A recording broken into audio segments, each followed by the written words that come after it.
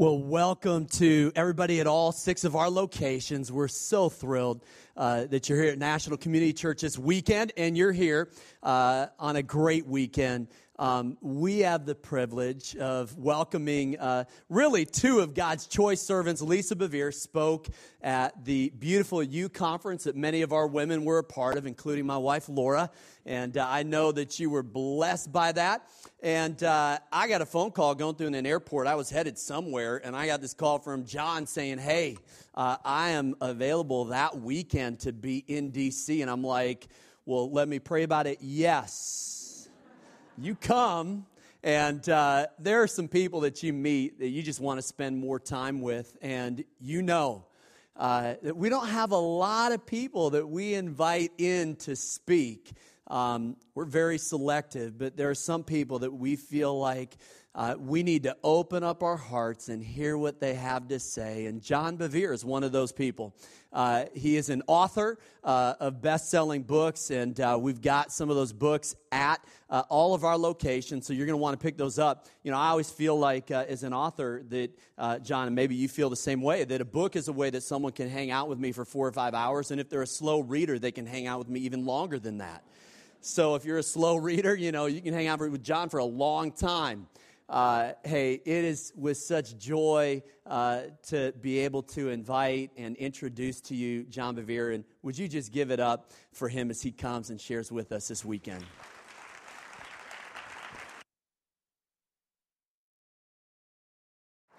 Good evening, everybody.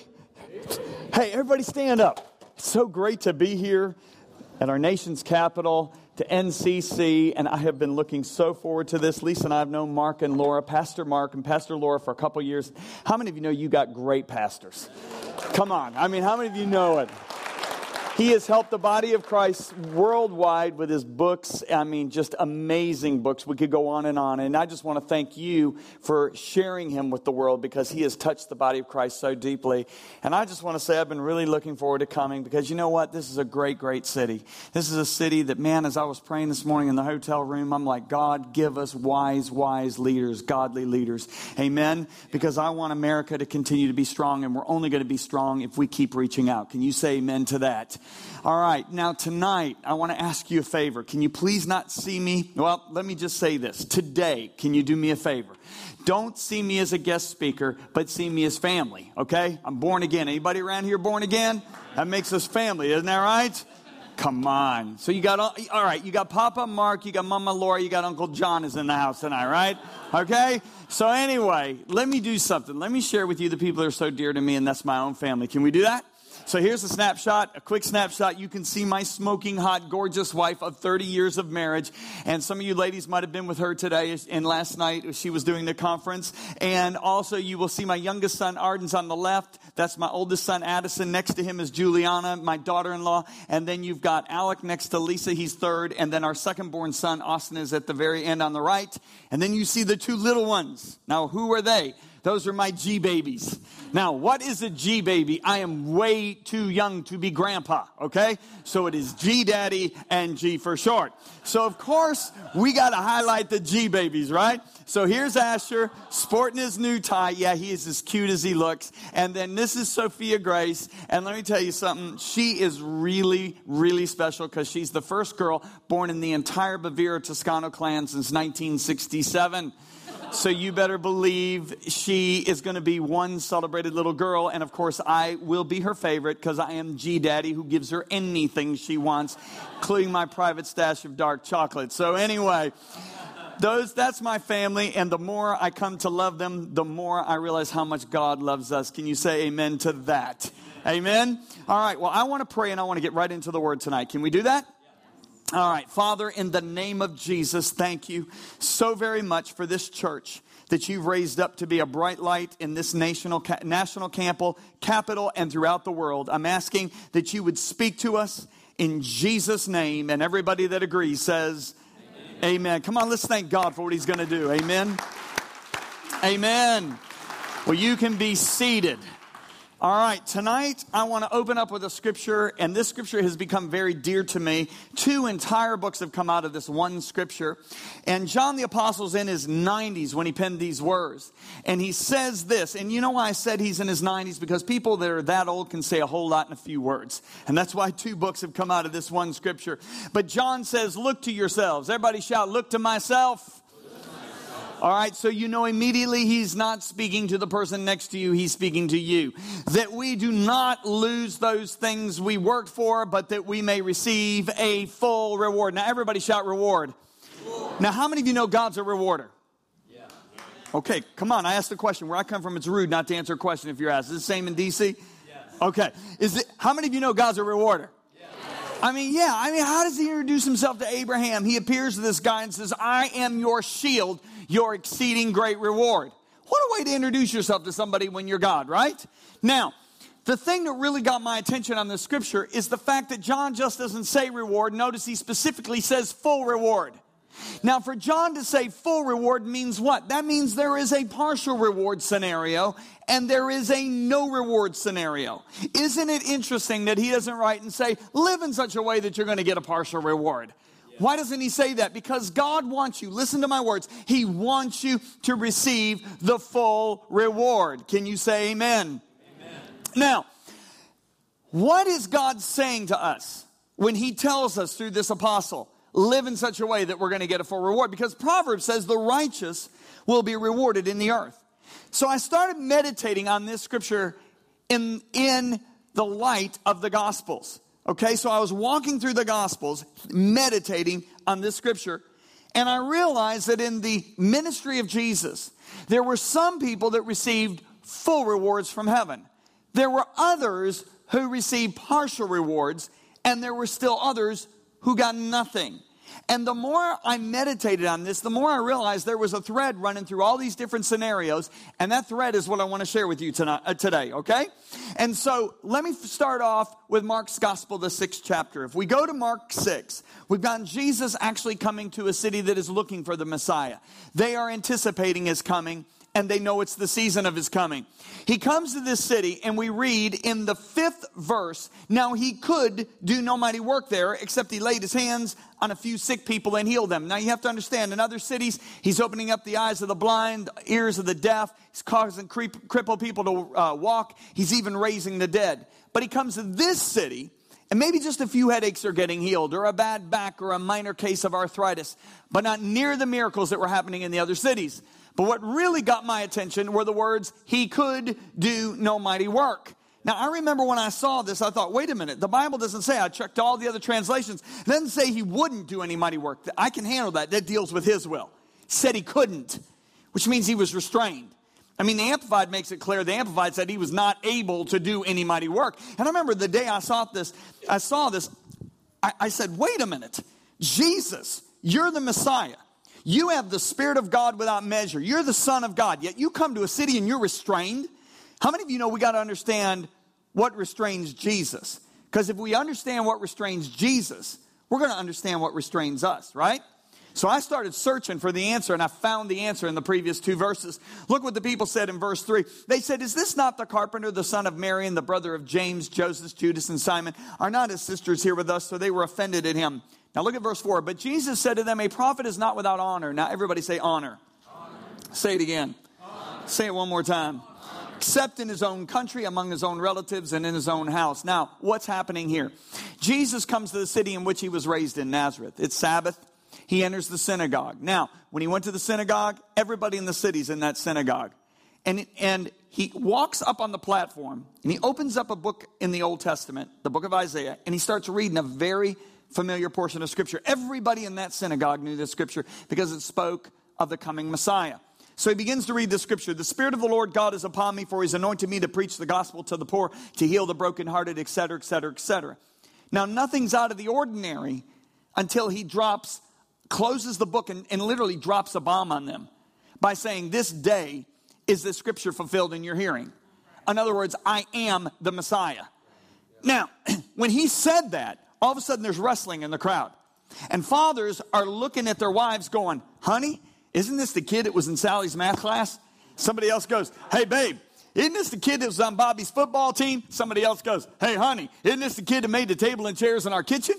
Now, what's happening here? These people had an image of how Messiah was going to come. And their image was, interestingly enough, developed from Old Testament scripture. Because the same book of Isaiah also read, for unto us a child is born, a son is given, the government shall rest upon his shoulders, and of his kingdom there'll be no end. So they got an image of a warring, militant, conquering Messiah coming, delivering them from Roman oppression, reestablishing the throne of David, and ruling forever and ever and ever. But when Jesus comes, it's one of their hometown boys. Now he's got a bunch of prostitutes and mafia following him, because the tax collectors were the mafia of the day. They go, hold it. This is not the way we expect Messiah to come. Now that tells me something right there. Many times God will send you what you need in a package you don't want. Why does he do that? He's God. All right? So when Jesus does not come the way they expect him to come, they withhold honor from him. Everybody say honor. Now, I have done an extensive amount of study on that word honor there in verse 4. It is the Greek word timi. The literal definition of the Greek word for honor, timi, is a valuing. When you speak of honor to a Greek person, they will think of something that is valuable, weighty, precious, such as gold.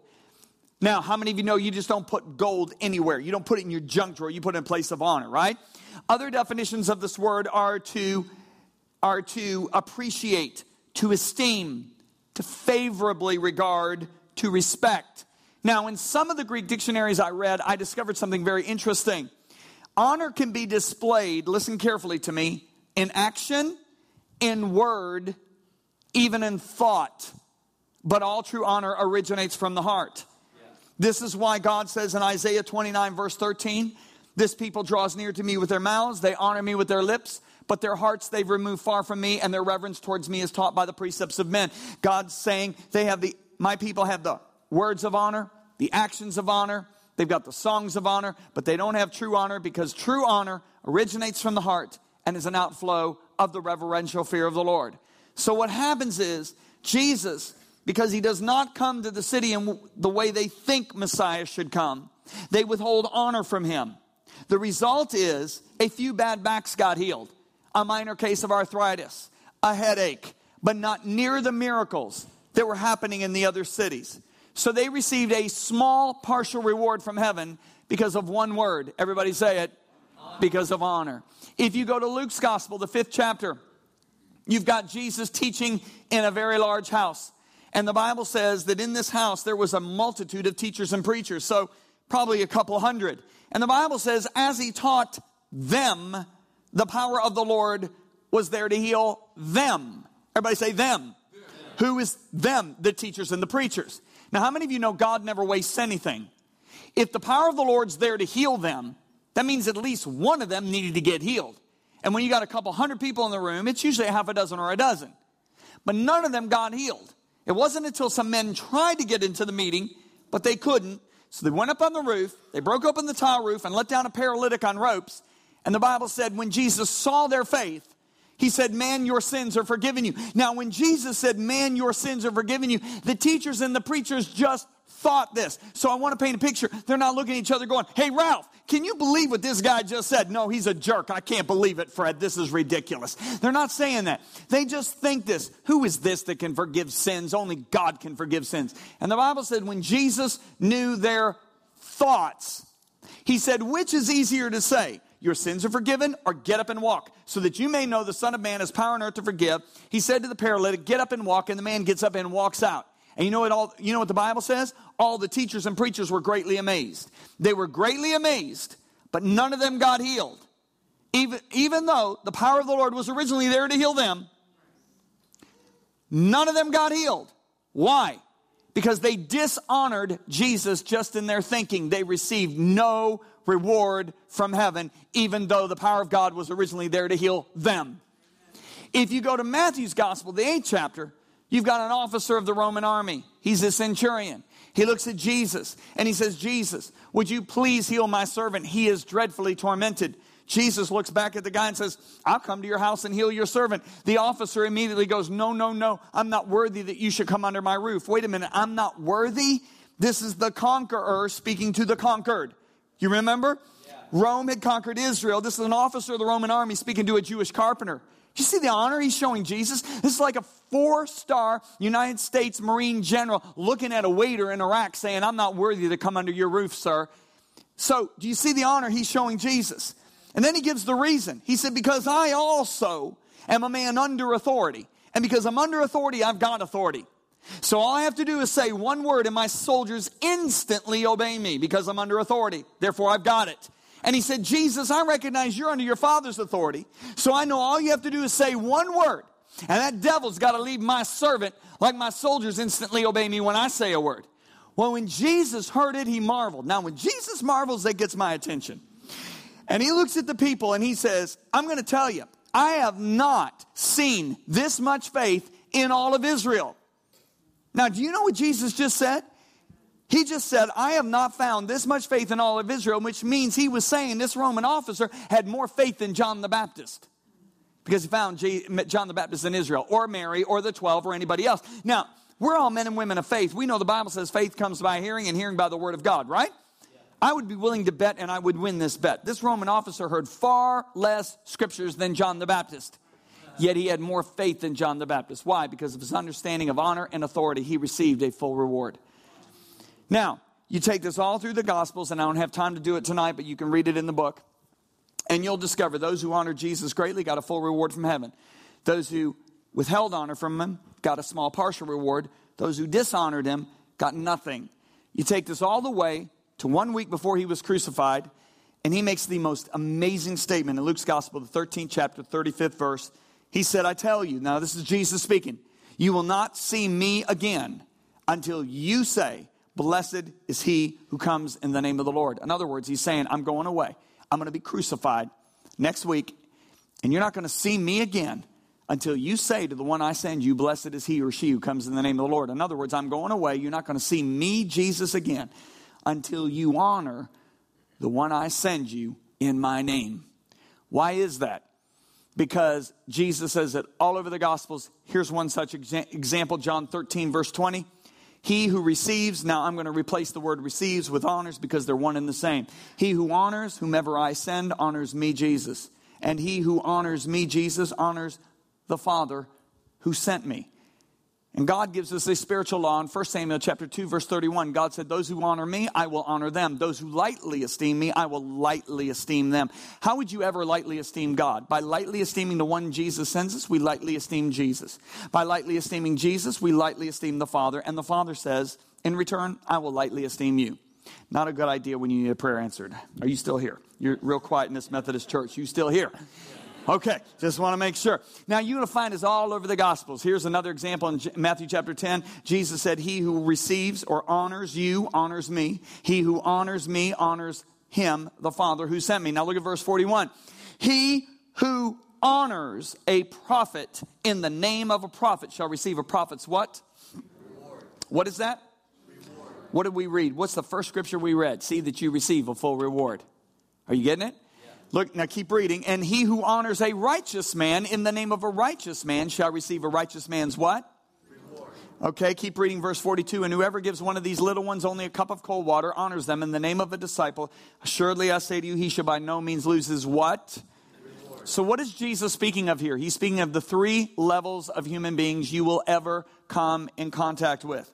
Every human being you ever meet falls under one of these 3 categories. What are the 3 categories? Those who are above us in authority are leaders. Those who are on our level of authority are peers. And those who are entrusted to our care, whom Jesus refers to as little ones. Honoring each of these levels of authority brings a certain reward from heaven. Why? Because Jesus said, you've done it to the least of these, my brethren. You've done it to me. And what you've done to me, you have done to the Father, and the Father shall do to you. Still with me? Yeah. Now, what are the 3? Let's talk about these 3 levels of authority and the reward that comes from each, real briefly. First of all, prophet. Now, you can easily span this out to the other 3 areas of authority because prophet specifically speaks of church authority when it says it. But you could easily span it out to the other 3 areas of authority that God's placed over every one of our lives. Because how many of you know that God has placed 4 areas of authority over each of our lives? Can I see a show of hands? Okay, I hope the other campuses are doing better. We have 5 hands up here. Let me take a little step back here. Okay, how many of you know the Bible says all authority is of God? Yes. A fourth of you. Wow, okay. All right, it's okay.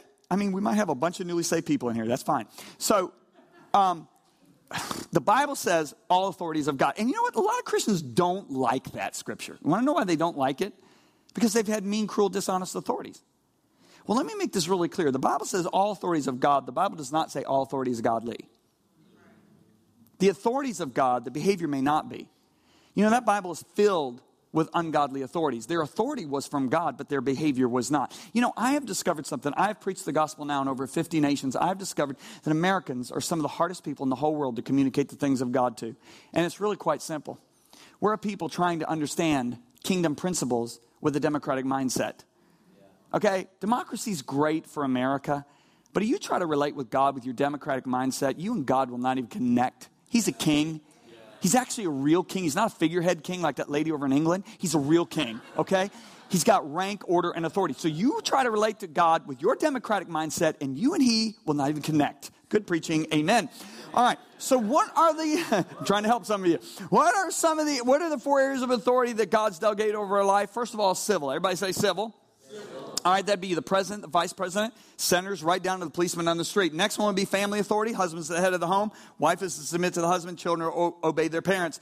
Third one the Bible talks about is social authority. That's our bosses, teachers, coaches, etc. And the final one, when Jesus specifically referred to when he said prophet, is church authority. Now, let's talk about civil authority. What does the Bible say? Romans 13, for rulers, civil authorities are not to be feared by those who do good, but by those who do evil, because they are God's servants. Everybody say God's servants. Working for your own good. You know, I was in the gym in Colorado Springs where I live a few years ago, and I was working out, and I started witnessing this man and woman who were working out next to me. It turns out, I found out he was a policeman, she was a policewoman.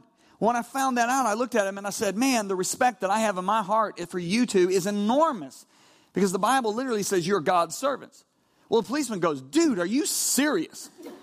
I said, what? He says, the Bible says I'm one of God's servants. I said, yeah, it says that. He said, I'm tattooing that scripture right on my back. And sure enough, 2 weeks later, he pulled up his shirt, and there it was, Romans 13. I thought, man, I'm glad he's got that. I hope he's saved. All right? So look at verse 7. Pay them what you owe them. Pay them your personal and property taxes, and show respect and what? Honor. What? Honor. Now keep reading. For all the nice ones. Is that what it says? Okay, stop, time out. Where I come from, it's extremely rude to not answer a question if you're asked. Is there a culture difference here? Okay, so if I ask a question, will you answer me? Thank you. Okay, so, does it say all the nice ones? No, it doesn't. It says all of them. Wait a minute. You're telling me we're supposed to show honor to a mean, cruel, dishonest authority? Well, let's let the Bible interpret the Bible. 1 Peter 2:17 says, fear God, honor the king. You know what Peter's saying there? How can you say you fear God who you don't see when you can't respect the person he's placed his authority on that you do see? You know, do you know who the king was that Peter was writing about here? The historic king that Peter referred to when he said honor the king. It was Herod Agrippa I. Do you know who Herod Agrippa I was? He was the king of Judea who murdered Christians in cold blood to gain political favor with the larger segment of people, the Jewish people. How in the world are you supposed to honor a king who's murdering Christians in cold blood? It's not easy. This is what you got to do. You got to see beyond the man's behavior and honor the authority that's on him. See, in America, you know what we say to leadership? You got to first earn my respect. Fear of God doesn't say that, because the fear of God doesn't judge by the seeing of the eye, the hearing of the ear. It judges according to righteous judgment. Fear of God doesn't say you have to first earn my respect to a leader. Fear of God says, I see the authority that is on you, therefore you already have my respect, because I honor your authority, not your behavior. Amen? You know, I was in a church back when I first started traveling in the Midwest, 1990, 91, 92. I went to this church 3 years in a row. They'd had about 120 people. They'd been 120 people for 10 years. They just weren't growing. I stopped going for a couple of years, and a couple of years later, they asked me to come to the church. And they said they were going to have over 1,000 people. I said, that's not the same church to my assistant. She said, it is the same church. I said, they were at 120 people for 10 years. They got over 1,000. I said, book me, I'm going. So I go, sure enough, 1,000 people in the building. They're all around the back walls. They're in a new building. I said to the pastor, I said, what happened? He said, I'll tell you what happened. I said, what broke it open for you? He said, I'll tell you. He said, I got so fed up of hearing my people complain about our city officials and trying to cut corners paying taxes. I went to the mayor of the city, found out what the greatest need was in the city that they couldn't afford in their budget. It was a $25,000 fireman mask. He said, so I got up in front of my church on Sunday morning. I put up Romans 13. And I looked at my church and I said, how dare you speak against God's servants the way you talk about our city officials? How dare you try to cut corners paying taxes to what rightfully belongs to God's servants? He said, you know what we're doing as a church? We're repenting, and we are going to bring forth fruits worthy of repentance. The city needs $25,000. I want to receive an offering for God's servants, the city, today. He said, I received $25,000 from that 120 people. He said, I called them, made an appointment with the mayor. He knew what I was doing. 2 o'clock Wednesday afternoon, I go down there with some of my elders. Mayor gathers every city official. He said, I open up my Bible. I said, you are God's servant. Read the scripture to him. He said, we want to honor you. Here's a check for $25,000. Buy your fireman's mask. He said, we did our building dedication 9 months later. Every worker in the city came to that building dedication. He said, a bunch of them got saved. He said, it was the very ticket that broke open the whole city. We honored the authority of God in the city. God rewarded our church by what? Opening up the city to us. That's honor's reward. Are you getting this? Next one's family. Ephesians chapter 6 says, honor your father and mother, which is the first suggestion with a promise. No, it's not a suggestion. It's a command. Okay? Now, you can see the reward is attached right to this command to honor your parents, right? What is the reward? What is the promise? It's actually two. It's in verse 3. Number 1, that it may be well with you. And number 2, that you'll live a long life. Do you understand that you have a covenant promise of God that if you honor your mom and dad, you can say to cancer, get out of this house. I have honored my mom and dad. I will live long and I will be successful. I don't know about you, but that excites me. Now, the problem is we live in a nation that trains us to dishonor our parents. You know, you saw those 4 boys up there. Those are 4 of the most godly boys I've ever met in my life. When they were toddlers, there were certain G-rated movies. I didn't say PG, I said G-rated movies we forbid them to watch. Okay? You understand? Not PG, G. Put out by the companies in Orlando and LA. Why? Why did we forbid our kids to watch those movies? Because all through those movies, the people in those movies, the kid actors, were speaking so disrespectfully and so dishonorably to their parents. I said, you are not watching these movies. I forbid it. I said, I'd rather you watch movies with righteous killing in it because that's all over the Old Testament, but you're not watching these movies. Now, there were some people that thought we were being too extreme. I don't think so because Deuteronomy 27 says curse. Now, if your neighbor says you're cursed, big deal. God says you're cursed, that's a bad day. Cursed is he who dishonors his father or his mother, and all the people shall say, amen. You know what's interesting? God put the 10 Commandments in the list of the order of importance. I'm not going to take the time to establish that, but it's in the book. First being the most important, 10th being the least important. Murder's pretty serious. It's number 6. Adultery, that's really serious. That's number 7. Stealing, that's number 8. You know what God puts above all 3 of those? Dishonor your mom and dad. Could it be that God sees dishonoring your mother and father as a more serious offense than murder, stealing, or adultery? Now, I'm not justifying murder, stealing, or adultery. The Bible says those that practice such will not inherit the kingdom, and you'll do jail time on a couple of them. But I personally believe that God sees dishonoring your mom and dad as a more serious offense than murder, stealing, and adultery. And I have proof, and you can read it in the book. Next one, social authority. Bosses, teachers, coaches. Let as many as their servants, students, employees, athletes under the yoke count their own masters, teachers, bosses, coaches, worthy of some honor or all honor. Which one? All honor. I was playing a golf course, $200 million golf course on the coast of Florida two years ago. It's an unbelievable golf course. Second most beautiful clubhouse I've ever seen. Okay? There's no members in this golf course. It's owned by one man. It's his personal golf course.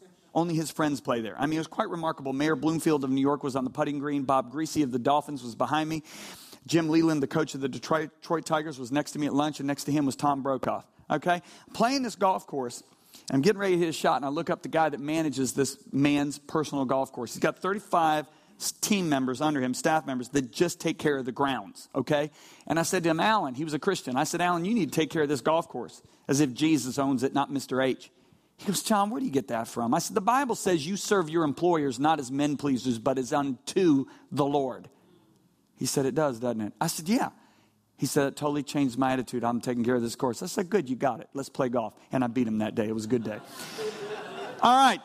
Church authority. Here's the one that Jesus was specifically referring to when he said prophet. Dear brothers and sisters, honor those who are your leaders in the Lord's work.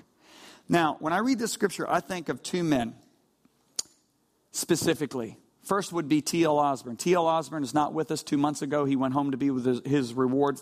Let me tell you, Lisa and I almost went to work for T.L. and Daisy Osborne back in 1987. At that time, they had already led 62 million people to Jesus. Okay? I'm not talking about television ministry either. I'm talking in their crusades, mostly in Africa. In one service, they would have 300,000 to 500,000 people. Okay? T.L. told me this personally. He emailed me to confirm it. He said, John, in one service, we would see hundreds of deaf ears open up just like that. He said, in one service, we would see scores of blind eyes open up. He said, in one service, we would see crippled people who had never walked before would start walking. I think of Reinhard Bunke, who's a friend of mine. I was having lunch with him one day. I said, Reinhard, do you see great miracles over it? Because he's seen 22 million people come to the Lord in Africa. Over 22 million. I said, do you see miracles? He said, oh, brother. He said, hundreds of blind eyes open up. You know, deaf ears.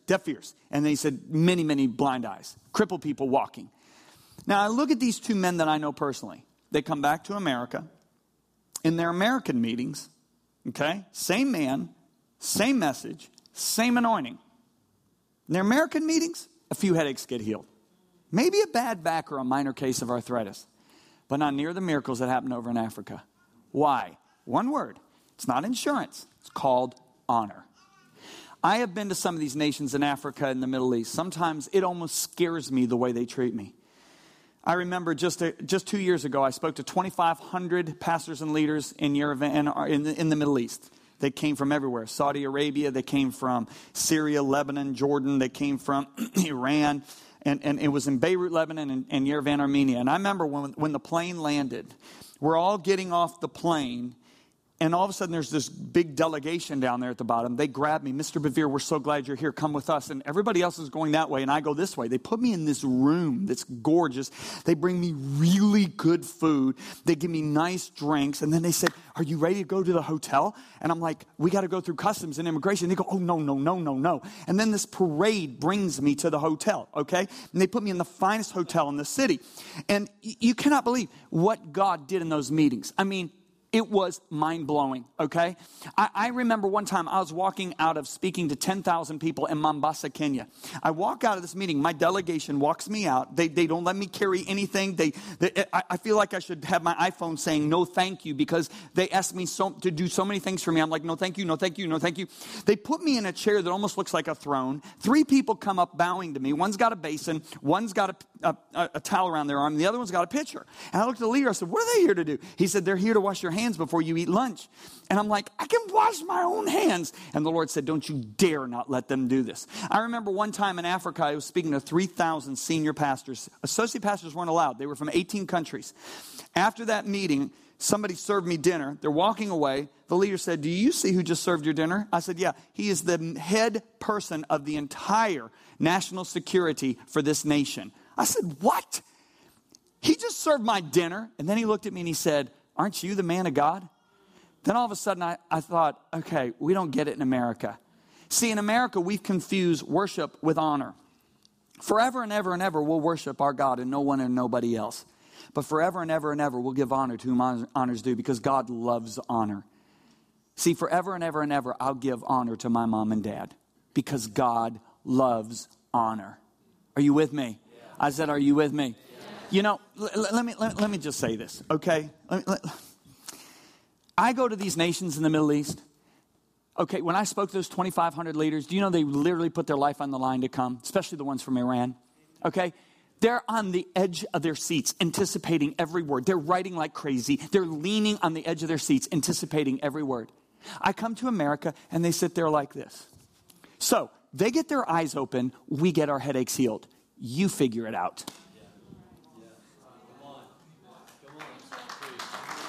In fact, look what Paul says. He says, let the elders who will well be counted worthy of double honor. The only place you're going to find double honor in the whole Bible. It's not with government leaders. It's not with social leaders. It's not even with your parents. It's with church authorities. Let the elders who rule well be counted worthy of double honor, honor, especially those who labor in the word of God and doctrine. I look at Dr. Cho. Dr. Cho's got 830,000 members in his church. I have played golf with Dr. Cho. I have hosted him twice. Let me tell you something. That man started his church in a dump, in an Asian dump.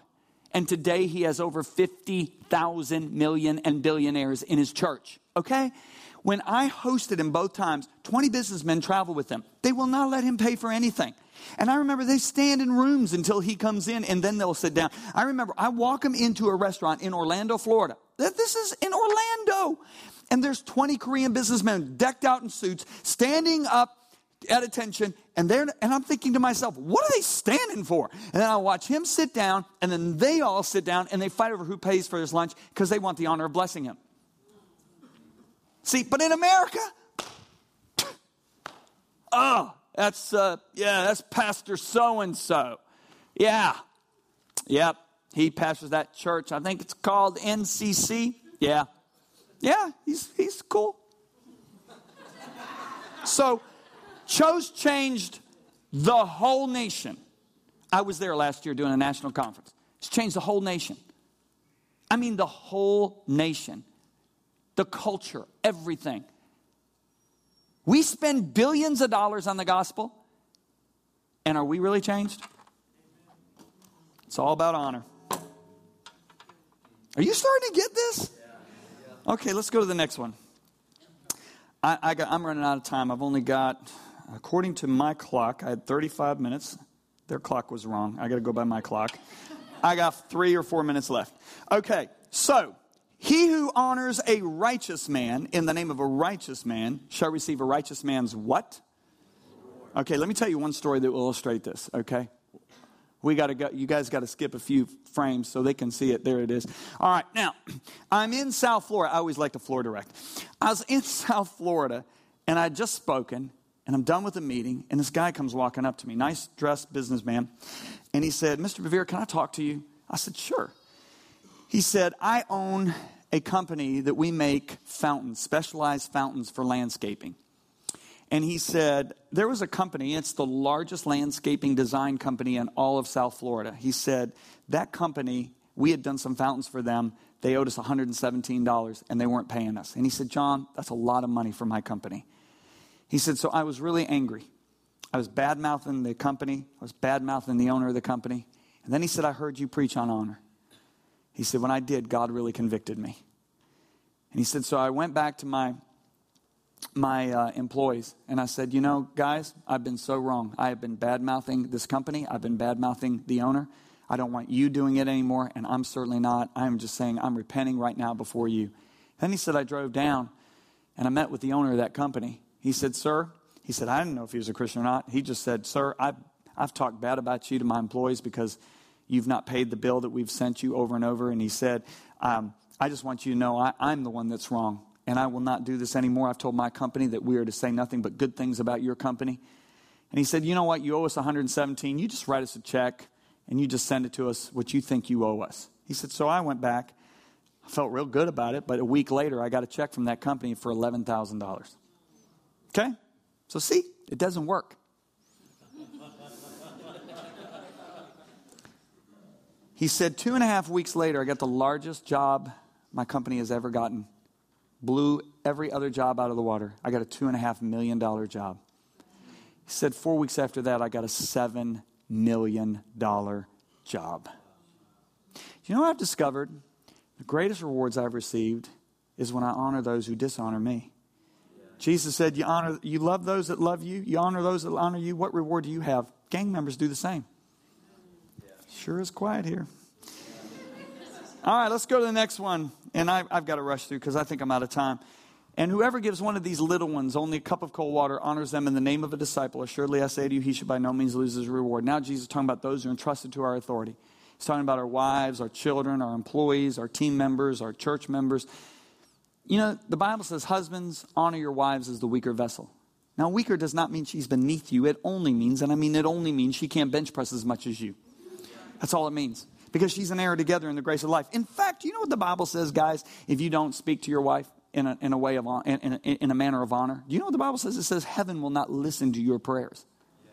Now that is a miserable place to be, that heaven is not listening to you. Okay, Hey, John, can I pray for you? No, thanks. I see the way you talk to your wife. Heaven's not listening to you right now. I mean, it goes right down. I mean, I could talk to you for hours. I really could about the rewards I've received in honoring my wife, Lisa. The rewards I've received in honoring my sons. The rewards I've received in honoring my employees. It goes right down to the waiter in the restaurant, to the store person. You know, one of my favorite stores in the whole world is Whole Foods. I mean, I'm like a kid in a candy store when I go to Whole Foods. And I remember one time I was walking through Whole Foods, and it's a big store. It's a health food store. You know, it got like 60 employees. And I'm with one of my dearest friends, Aaron Badley. He's a professional golfer. And we were in the store for about 20 minutes, and Aaron looked at me and goes, John, does everybody in the store know you? I said, yeah, I think they do. Now, I don't want them to know I'm an author. I don't want them to know I'm a speaker, a pastor, a minister. I'm not a pastor. I should say a minister. And I don't want them to know that. I just want them to know me because I talk to them, okay? And I show respect to them and value them. Are you with me? Like Richard in the meat department, I found I liked a certain kind of cheese. It was about $30 a pound. So I bought a half a pound. I brought it over to him. I said, Richard, I want you to take this home and have it with your wife. He just looked at me like, dude, thanks. Wow. I mean, one time I was with the manager. I said, hey, have you tried that Mountain Harvest bread? He goes, no. I said, let me buy it. You got to try it. One time I'm checking out, and this girl goes, oh, I love that. I said, have you had lunch yet? She goes, no. I said, hold on. I ran, got another one. I bought it. I said, here, have it for lunch. She's like, oh, my gosh. I remember one time I'm checking out, and I'd always go to this certain girl at the checkout line. Now, this girl, let me tell you, she had no Caucasian skin visible. She was covered with color tattoos. Literally covered her entire body that was exposed. It was color tattoos, okay? 15 piercings. Her hair was usually 4, sometimes 5 different colors. She would have fluorescent yellow next to bright red, next to purple, next to an orange, okay? So I would go through her line, and I'd go, whoa, your hair looks amazing today. And she'd go, oh, thanks. I said, how do you keep the blue from not blending into the fluorescent yellow? And she'd light up and start telling me about it, you know? And I remember one time her line was just a little too busy, and I was in a hurry, so I went to the shorter line, and she closed down her line. She actually put closed, turned her people away, and came running over to me. She said, John, my grandfather died. And she's crying. And she said, I got to go live in Denver with my grandmother. She said, you know what I'm going to miss most of all? I'm going to miss you, your wife, and your boys. I love you guys so much. You know, she didn't even know I was a pastor. So I was able to give her the Beta Satan, a few other books, and some of Lisa's stuff, and minister to her. You know, why do we honor people? To get the reward? No. 1,000,000 times no. That's the benefit. The reason we honor that person is because God paid the most expensive ransom price in the whole universe for that one individual. That's how valuable they are to God. Amen? Now, your greatest temptation is going to be this, to go out and treat everybody nice. You do that, it'll last about a week. What you've got to do is you've got to cry out for true honor to come into your heart. Did you get something out of this today? Yeah. Did you get something out of this today? Amen. I want you to bow your heads, and all the people in the campuses bow your heads. If you say, John, with your heads bowed, you say, I have not walked in. And can we have the house lights, please? If you say, John, I have not walked in this type of honor that you've talked about today, and I want this honor in my heart, can you just slip your hand up right now? Just slip it up high all over this place. Okay, about 70% of the hands in this campus are up. I don't know about the other campuses. Let's just all pray this prayer. Say this with me. God in heaven, forgive me for not valuing men, women, and children the way you value men, women, and children. Today, I receive Jesus Christ as my Lord.